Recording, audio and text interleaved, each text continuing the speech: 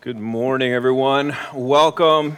Glad you're here. It's good to see your faces. From what I can see, if I block out the light, I can see some faces out there. If you are with us and you have not yet placed your faith in Jesus Christ, you're here, maybe you're just checking things out, maybe you're just seeing what this Christian thing is all about or how weird these people are. That's great. I'm glad you were here. But I want to let you know that what we are about to talk about may seem a little strange to you, may strike you as a bit odd. And then what we are going to do after the message may seem even more odd as we take communion together. And I just want to encourage you, think carefully about what you believe and think about where that is taking you. Good? Let's get to it. What had once seemed like a pleasure cruise, a smooth, albeit persistent and swift journey into the unknown, was beginning to feel more like a relentless surge through an ever-intensifying, merciless gauntlet. That could be the beginning of a Discovery Channel show, right? The turbulent chop's incessant onslaught was giving way to what were now thundering collisions as hull met water again and again. In the background, the crackling voice pushing barometer readings through the static was really unnecessary. Through the speckling droplets now scattered across the windshield of the vessel, you could see that there was a storm on the horizon. Life feels a bit like that right now, doesn't it? Every day, each new sunrise, a new report of turbulent waters. Another shooting, another natural disaster, another report of something tragic happening, another surge in cases, another monumental moral lapse, another decision that seems to fly in the face of all that is reasonable and true and good. Are we nearing the end? A lot of people think so. There is no shortage of doomsday soothsayers, of end-of-the-world predictors, and we see them come and we see them go, and we learn over and over and over again not to put our trust in them, as each morning we see the sun rise after the day they said it would all be over. And so it's not surprising that we've come to adopt a certain emerging skepticism of the end of the world. We tend to ignore it. We do the best to get on with our lives and make the most of them. And yet, as the waves grow stronger and the skies grow a bit darker, it's hard to escape that growing feeling that something big is just over the horizon. Is the end near? And if it is near, how do you prepare yourself to face it? The disciples had a sense of that. Something big on the horizon. They had given everything to follow Jesus. They had witnessed him see and do amazing things. They had watched the crowds affirm the things that they had come to believe, that Jesus was the Messiah, the anointed one that Israel had been waiting for.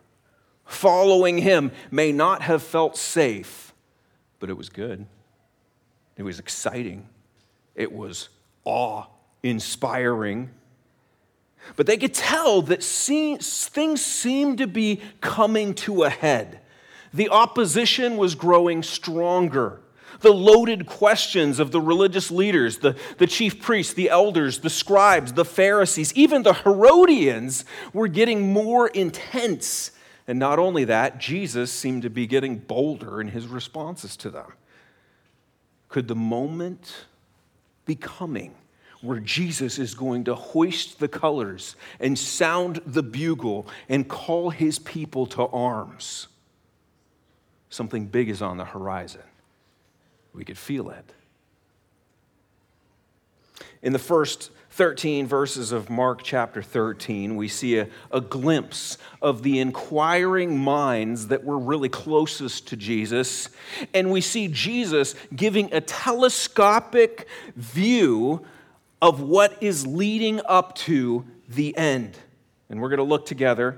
And as we do look at this passage, let's be asking ourselves, how should we prepare for and respond to stormy days that may be on the horizon? Would you turn with me to the Gospel of Mark, and would you stand with me as we read God's holy and trustworthy word?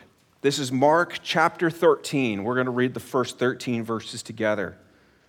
Mark chapter 13 says this: "And as he came out of the temple, one of his disciples said to him, 'Look, teacher, what wonderful stones and what wonderful buildings.' And Jesus said to him, 'Do you see these great buildings? There will not be left here one stone upon another that will not be thrown down.' And as he sat on the Mount of Olives opposite the temple, Peter and James and John and Andrew asked him privately, 'Tell us, when will these things be, and what will be the sign when all these things are about to be accomplished?' And Jesus began to say to them, 'See that no one leads you astray.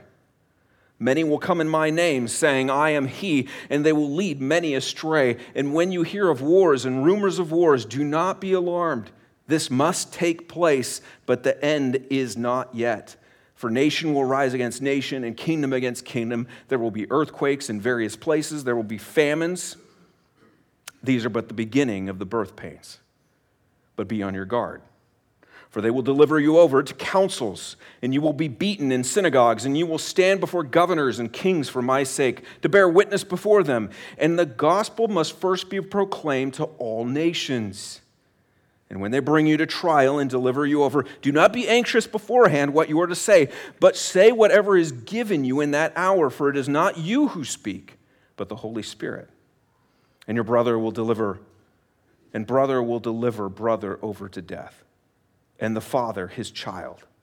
And the children will rise against parents and have them put to death, and you will be hated by all for my name's sake. But the one who endures to the end will be saved." May God bless the reading of his word. You may be seated. Let's walk through this together.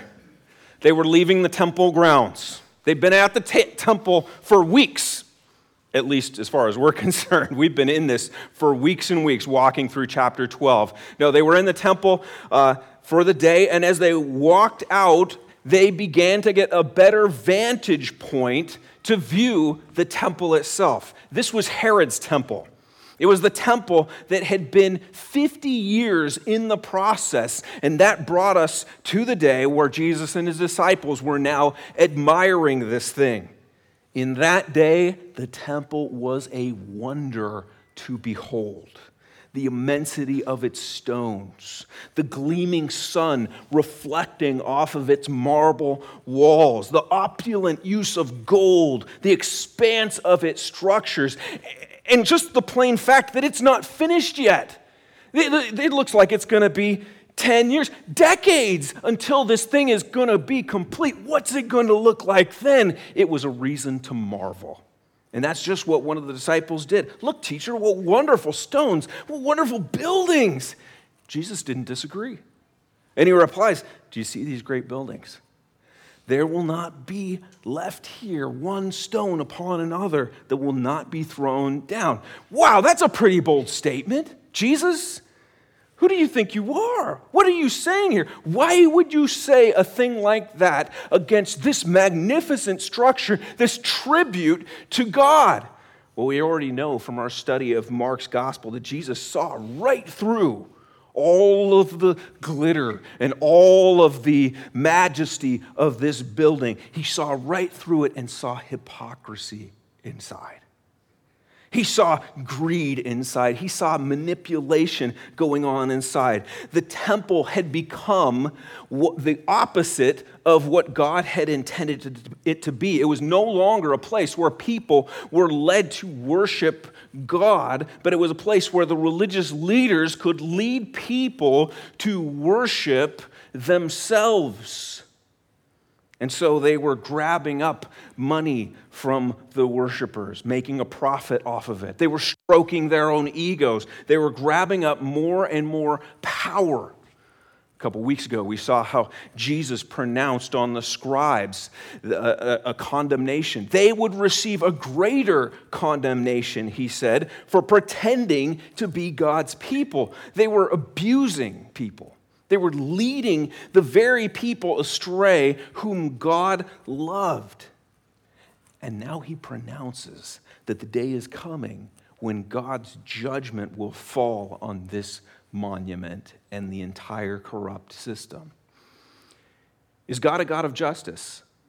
Well, he claims to be. Deuteronomy 32:4 describes God this way: the rock, his work is perfect, for all his ways are justice, a God of faithfulness and without iniquity, just and upright is he. And reading that, someone might say, well, that's very good. If there is a good God, I expect him to be good. I expect him to bring good to people who are good and to punish those who are bad. But more often than not, what I see going on in the world is the opposite. I see the bad people prospering. I see injustice happening left and right and going unpunished. What is going on here? What Jesus is getting at here is that there is coming a time when there is going to be a demonstration of God's justice. And for those who question whether or not his threats have any teeth to them, this prediction of the destruction of the temple should be a sign to them. It is a sign to them of who God is and that he means business. Remember, Jesus said, not one stone will be left upon another. In AD 70, Emperor Titus Vespasian put an end to the Jewish rebellion, and he besieged Jerusalem and laid waste to the temple. This is about 40 years later. The Romans, they built fires around the temple, superheated the stones, causing the stones to crumble. The Jewish historian Josephus wrote, "It was so thoroughly laid even with the ground by those that dug it up to the foundation that there was left nothing to make those that came thither believe it," that is Jerusalem, "had even ever been inhabited." Some of you have been to Rome. You've seen the Arch of Titus. The Arch of Titus, it displays what Emperor Titus did with some of the sacred items that he took out of the temple. He paraded the menorah and the table of showbread. He paraded that around the streets of Rome. This was a thorough and humiliating fulfillment of God's justice. And it's history. It happened. Let me ask you something. If you were a Christian living there in AD 70 and you heard news of this, or maybe you even witnessed some of this, what would that do to your confidence in Jesus? Would you pay a little bit more attention to what he said, what he taught? And what impact should that have on us here in 2021? How does that impact how we see what the Bible teaches? Even as we stand here, do we believe God is actually in control, that he is actually unfolding his plan, that we are in the midst of this, and he is going to bring about all that he has promised? There's a storm on the horizon, but it's a storm where every gust of wind and every little droplet of rain and every flash of lightning is in the Maker's hands. The destruction of the temple should remind us of that. But you know, God's judgment doesn't end with the destruction of the temple. It doesn't end there. We find ourselves walking through the timeline of history, and we are watching, and we are waiting for what God is going to allow to happen next. Is he going to bring about what he promised? That's where Mark takes us next in verse 3. It says, "As he sat on the Mount of Olives opposite the temple, Peter and James and John and Andrew asked him privately, 'Tell us, when will these things be? And what will be the sign when all these things are about to be accomplished?'" Matthew keys us in a little bit more on the fullness of their question. He records it like this: "As he sat on the Mount of Olives, the disciples came to him privately, saying, 'Tell us, when will these things be? And what will be the sign of your coming and the end of the age?'"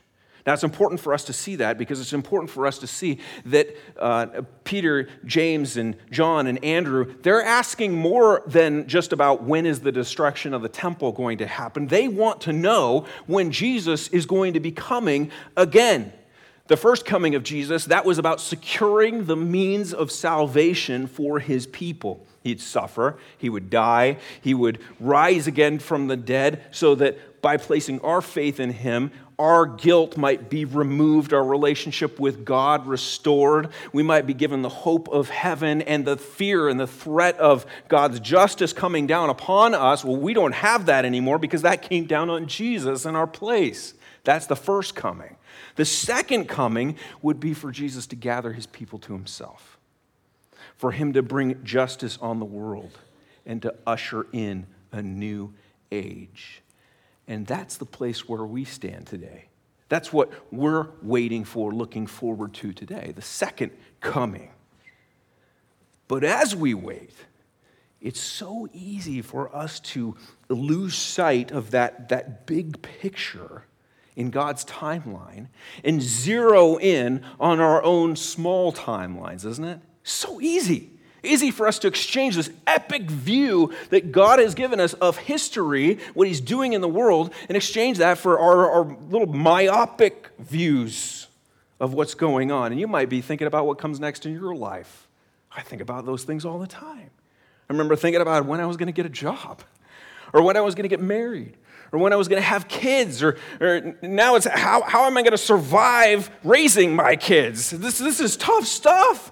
Am I going to be able to continue to afford to live in Southern California? Do I need to think about moving out? Is this the right time to sell? Have I enough money to retire? I don't know, and so on it goes. Some of us, our attention goes a little bit more political, right? And so we're thinking about what's going to happen next in politics. What are the bills that are going to be voted on? Who's the next president going to be? What about the next governor? What's the CDC going to make me do next? Some of us, that's still way too big, though. Way too big, and we're just thinking about how long is this guy going to talk, and when can I get out of this place and get some lunch? The donut wasn't quite enough. We tend to look at life through a microscope, don't we? But what Jesus gives us right here in Mark chapter 13 is a telescope. We may live in the here and now, but it's important for us to pull away and gaze at the bigger picture. And that's especially true when you find yourself being buffeted by the waves and sick to your stomach by the rapidly changing tide. There's a storm that's coming. And how you understand God's bigger picture is going to impact how you weather that storm. And I think that's why Jesus doesn't shrug off their question. Did you know that Jesus' answer to their question is the longest answer that we have recorded in the Bible of Jesus giving to a question he was asked? This is the most attention, the most time, the most energy he gives to answering a question. And he gives them more than they asked for.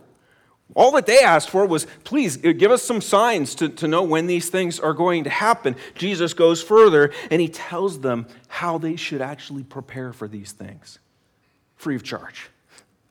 And that's what we want to focus our attention on this morning.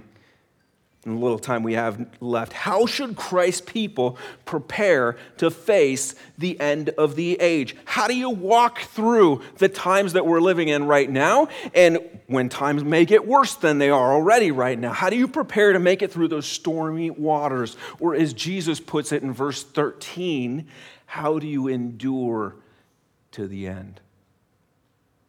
The one who endures to the end will be saved, Jesus said. We want to endure, don't we? Don't you want to endure? Don't you want to make it to the end? You don't want to be people that make it part of the way and then all of a sudden just completely fall apart and it's over. You don't want to be running towards the finish line to all of a sudden get sidetracked and veer off on some little side trail and never make it to the end. You don't want to lose sight of the prize and give up before you get there, right? We want to endure. So what is it that we need to endure, and what does it look like to endure? I find 4 things in this passage. The first is this: God's people should be prepared to endure to the end by watching out for false teachers. Jesus began to say to them, "See that no one leads you astray. Many will come in my name, saying, 'I am he,' and they will lead many astray."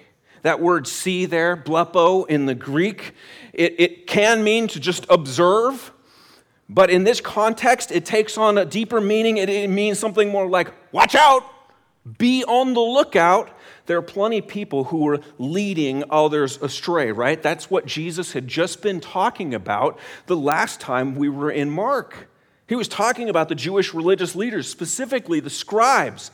They were leading people to believe that the way to receiving blessing from God was to empty your wallet and put as much money as possible into the offering plate and to obey every single tradition that their forefathers had come up with. They were leading people astray. They were lying. Whew, that's strong. Probably shouldn't say that, should we? No, we have to say that. They were deceivers. Jesus points out there's going to be more of them. There's going to be many, many more of them. These days, they're a dime a dozen, aren't they? Dime a dozen. They're hawking their false teaching all over the place. Everything from worshiping Mother Earth, ooh, that's intriguing, to power of positive thinking. Or the preaching, follow the dream that's in your heart. That just sounds so nice. God wants you to take up his political cause. He wants you to fix government. Do these things. Pray these prayers. Wear these clothes. And God's going to make your life so much happier and healthier. Maybe even a little wealthier. Ooh, that sounds good. And Jesus says, see to it no one misleads you. How do you do that? One of the ways you don't do that is by going with the flow. Just because everyone else is jumping on board, just because all kinds of other Christians are into it, just because it's trending on social media, that doesn't mean it's the right path to take. Did you catch what Jesus said? They will lead many astray.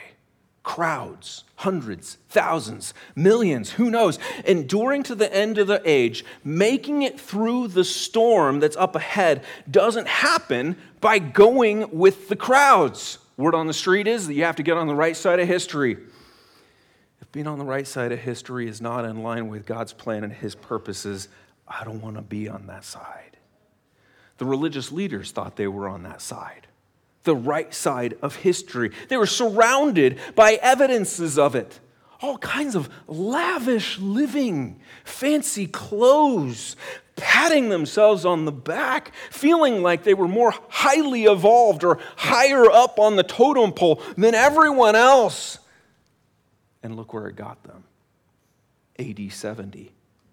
Jesus says, see to it that no one misleads you. Don't let anyone lead you astray. How do you do that? I mean, there are so many books out there. You go to Amazon and it's overwhelming. Years ago, you'd go to a Christian bookstore and you just be like, I don't know how to choose. There's so many different churches out there, so many different views out there, so many influencers out there on the internet hawking their belief system on YouTube or social media, podcasts and vodcasts. Vodcasts, is that right?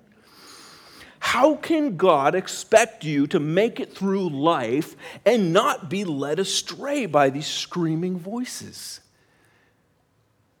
He can expect us to do that. He can tell us to do that because he's given us everything we need to do it. He's given us his word. He's given us his church. He's given us His Spirit. How do you make sure no one misleads you? Well, by making His Word your regular diet. You got to be in this thing. You got voices blowing their blather all over the place. You'll see right through their lives if you are studying and filling your mind with God's truth. And then you say, well, actually, there's a lot of things in here that's really hard to understand, and I'm reading the King James Version, and there's these and thous, and I don't know what's going on. That's why He adopted you into the church. That's why you have brothers and sisters in Christ that you are now united to. Christians were never meant to go it alone. They were made to be in close community with one another. Well, that's uncomfortable. Well, yeah, sometimes it is uncomfortable because God is shaping us and changing us, iron sharpening iron, as we bump into each other. We're here so that we might encourage one another, so that we might teach one another, so that we might sharpen one another and even correct one another in love. And that's why God gives churches elders and pastors, so they might carefully be studying God's Word and guard God's people from bad theology that's creeping in all around out there. On top of all that, you have been equipped with God's Holy Spirit. If you placed your trust in Christ, you have His Spirit living within you, and the Spirit is also called the Counselor. He's opening your eyes to the truth of God's Word. He's convicting you of sin, course-correcting you when you veer off in the wrong direction. He's giving you everything you need to see through the lies of the world. Okay, so why are so many people buying into the lies of the world? I have a few ideas. One, I think many just ignore and reject the resources that God gives them. Some refuse to open up this thing or the little app on their phones. Some who do read it, rather than take it for what it says, well, they're looking at it through their own glasses and they're trying to make it say what they want it to say or approve of the lifestyle that they've chosen. I think some, they make church an event to go to rather than a family to be a part of. They keep people at a distance. They buzz on out as fast as they possibly can. I put in my time. I think some have dulled their senses to the Holy Spirit's call by indulging in things that God's Word says, stay far away from. And you do it over and over and over and over again, enough times, and all of a sudden, the voice of the Holy Spirit is not as quite as loud to you. I think they're like ships in the storm. Rather than paying attention to the GPS and the beacon of the lighthouse going around and the Coast Guard's voice coming through the radio begging, turn around, they push on full steam ahead in the direction that they want to go, not knowing there's jagged rocks up ahead. See to it that no one misleads you, church. How do you respond, or how do you prepare yourself to endure the end? Watch out for false teachers. They are out there. They are subtle, and their message, the direction it leads, is deadly. Second thing, God's people should be prepared to endure to the end by saying no to fear. Jesus says in verse 7, and when you hear of wars and rumors of wars, do not be alarmed. This must take place, but the end is not yet. For nation will rise against nation, kingdom against kingdom. There will be earthquakes in various places. There will be famines. These are but the beginning of the birth pains. Now, we're not unfamiliar with wars, are we? We're not unfamiliar with rumors of wars. We're not unfamiliar with earthquakes, not unfamiliar with famine, certainly not unfamiliar with drought. Here in the U.S., even with some of these things, we've still managed to live a pretty comfortable life. But beware, things may get worse. These days, it seems like you can't go more than a couple weeks without someone sounding the alarm that we are in big trouble. There's no shortage of things to be concerned about, to get anxious over, to be afraid of. But Jesus says, don't be alarmed. How can he say that? He just acknowledged that these things are going to happen. War is a horrific thing. Earthquakes can be devastating. Famine Oh my goodness, we've seen the effects of that on the news. It's terrible. How can he say, don't be alarmed? He can do that because he knows that we live with the reality of his larger plan in mind. In fact, we know the end of the story, don't we? We do. We know that even now, he's preparing a place for us. That this isn't our home. Heaven is our home, and he's not going to leave us here. In fact, he's coming back for us. Notice Jesus said in verse 7, this must take place. Those are words I've been holding on to all week. This must take place. As I talk with so many other Christians who are very concerned about so many different things that are going on in our world right now. Did you watch this YouTube video? Did you see this news person over here? Did you hear them say this, that, and the other thing? This must take place. What does that mean?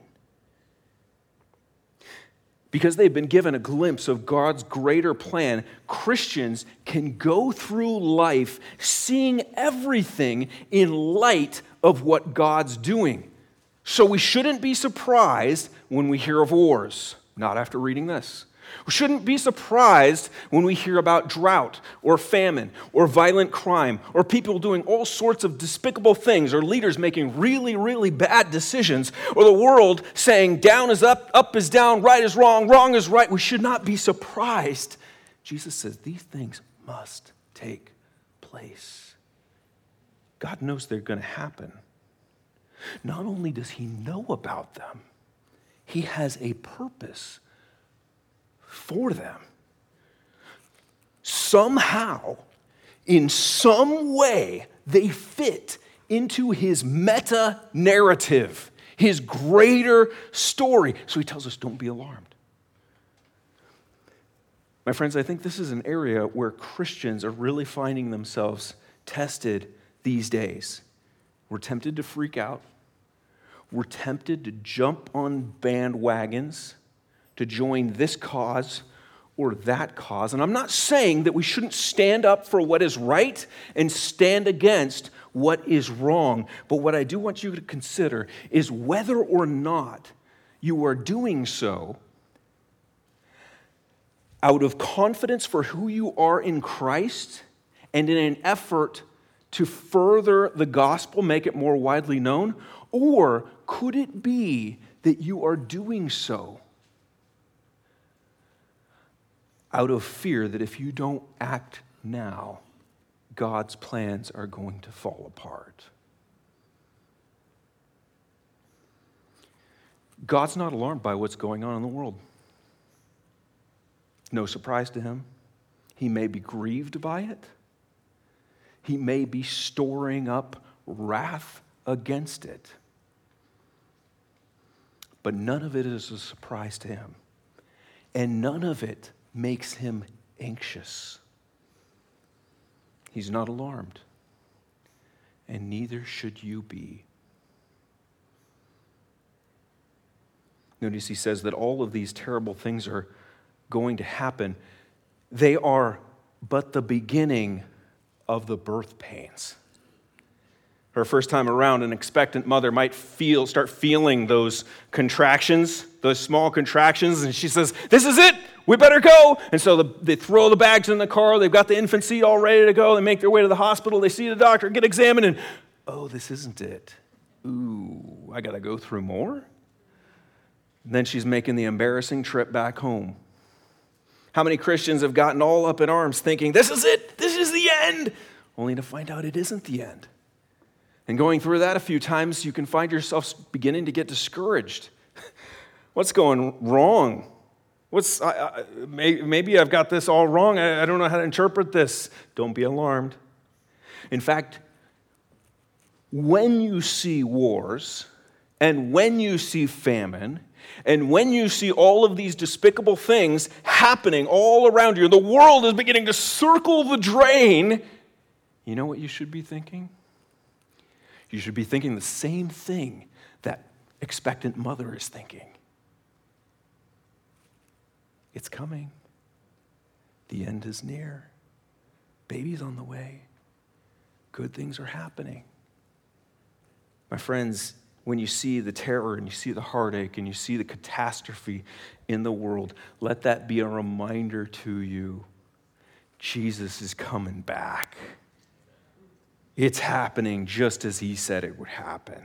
The skies are dark. The waters are rough. Something good is on the horizon. And he will cover you with his pinions. And under his wings you will find refuge. His faithfulness is a shielded buckler. You will not fear the terror of the night, nor the arrow that flies by day, nor the pestilence that stalks in darkness, nor the destruction that wastes at noonday. In the fury of the storm, God's people say, even though we walk through the valley of the shadow of death, we will fear no evil, for you are with us. Your rod and your staff, they comfort us. God's people should be prepared to endure to the end by saying no to fear. No way. My God is bigger than this. My God has got this. He knows all about this. I don't know all the details. He does. I'm in his hands. And even as I walk through each and every day, my little microscope of a story, he's right there with me. A couple more things. God's people should be prepared to endure to the end by being ready to suffer for his sake. Verse 9, but be on your guard. They will deliver you over to councils, and you will be beaten in synagogues. You stand before governors and kings for my sake to bear witness before them. And the gospel must first be proclaimed to all nations. He says, be on your guard. Why be on your guard? Because you're going to be delivered over to the authorities. You are going to suffer. Wait, what? Yeah. How's that going to happen? Why would I suffer? I'm such a nice person. I'm a good neighbor. It's going to happen because people aren't going to like what you stand for. And they're not going to like how you can't stop talking about what you stand for and where your hope is found. You have a divinely appointed mission to go into all the world and proclaim the good news of Jesus Christ.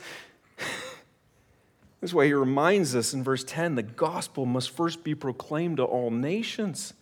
As you go there, actually do what God has called you to do. Make disciples. The world that was opposed to Jesus, guess what? It's going to be opposed to you. We've read this before, John 15:20. Remember the word I said to you. A servant is not greater than his master. If they persecuted me, they will persecute you. If they keep my word, they will also keep yours. As we march into the storm, if we're going to endure the way Christ has called us to endure as his people, well, we're watching out for false teaching, bad ideas. We want to be on the lookout for those things. We're not surprised at how messy things get, how terrible things get. We realize God has a bigger plan here. He's doing something much bigger, and there are good things ahead. And then we boldly and we faithfully and we courageously step forward to proclaim the good news to all peoples, fully aware that just like Peter and Paul and Stephen and all the rest of these guys who got dragged into courts or dragged out into the streets and lost their lives, we're fully aware that we may be headed for some grief. And yet we press on. As we do, we don't kick and scream like the toddler who's been told he can't watch any more cartoons. No, instead we consider it an honor to be counted worthy to suffer like the Savior.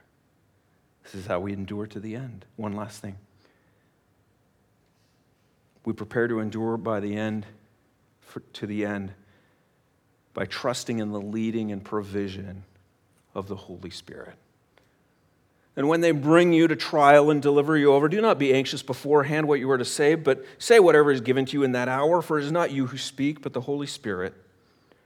Your brother will deliver brother over to death, and the father his child. Children will rise against parents, have them put to death. Here's a sobering statement. You will be hated by all for my name's sake, but the one who endures to the end will be saved. Did you catch that? Things are going to get tough. How tough? Family members will betray you. They're going to rat you out. Some of you have already experienced that. I've seen the heartbreak that you experience. Fortunately for us here in America, we are not under the threat of death as some are in our world today. Right now, you might lose your job, you might have your reputation tarnished, you might face public humiliation, you might be censored on social media. As one Christian leader who wrote one of our books that's out there on the bookstand, he was just letting us know today on social media of what's happened to him, the censoring that's going on. You might be canceled, but not death at this point. But that doesn't mean it's not coming. Doesn't mean imprisonment isn't coming. It's happened again before, and it can happen again.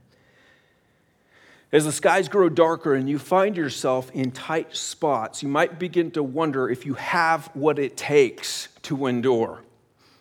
Am I going to be prepared to say what I need to say? I remember at Vacation Bible School, when I was just a little thing, they told us, what if people with guns came door to door and they came into your house and they asked you, do you believe in Jesus? If you do, we're going to shoot you. And I thought, well, I don't think I could say what I need to say.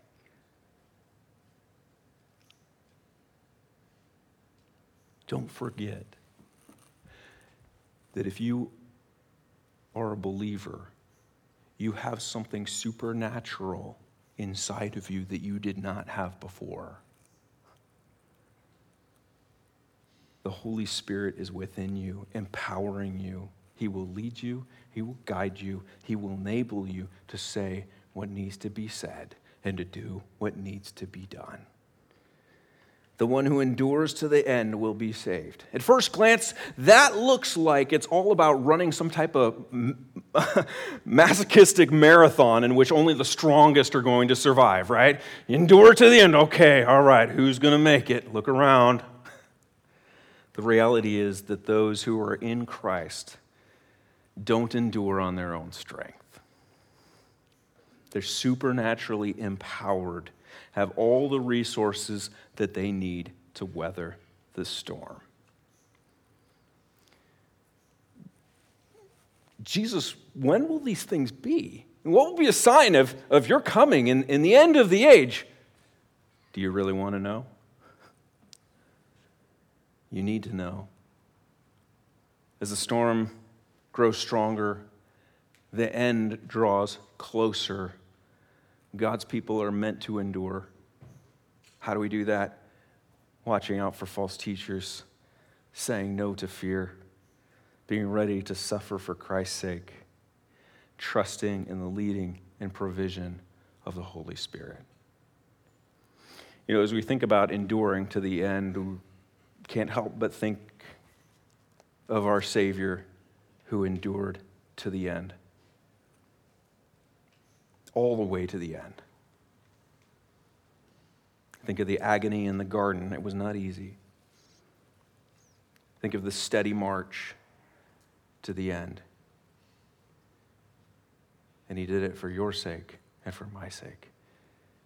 If you're here this morning, you should have a little communion cup. I'm realizing I don't have one. So if someone can grab me one, that would be great.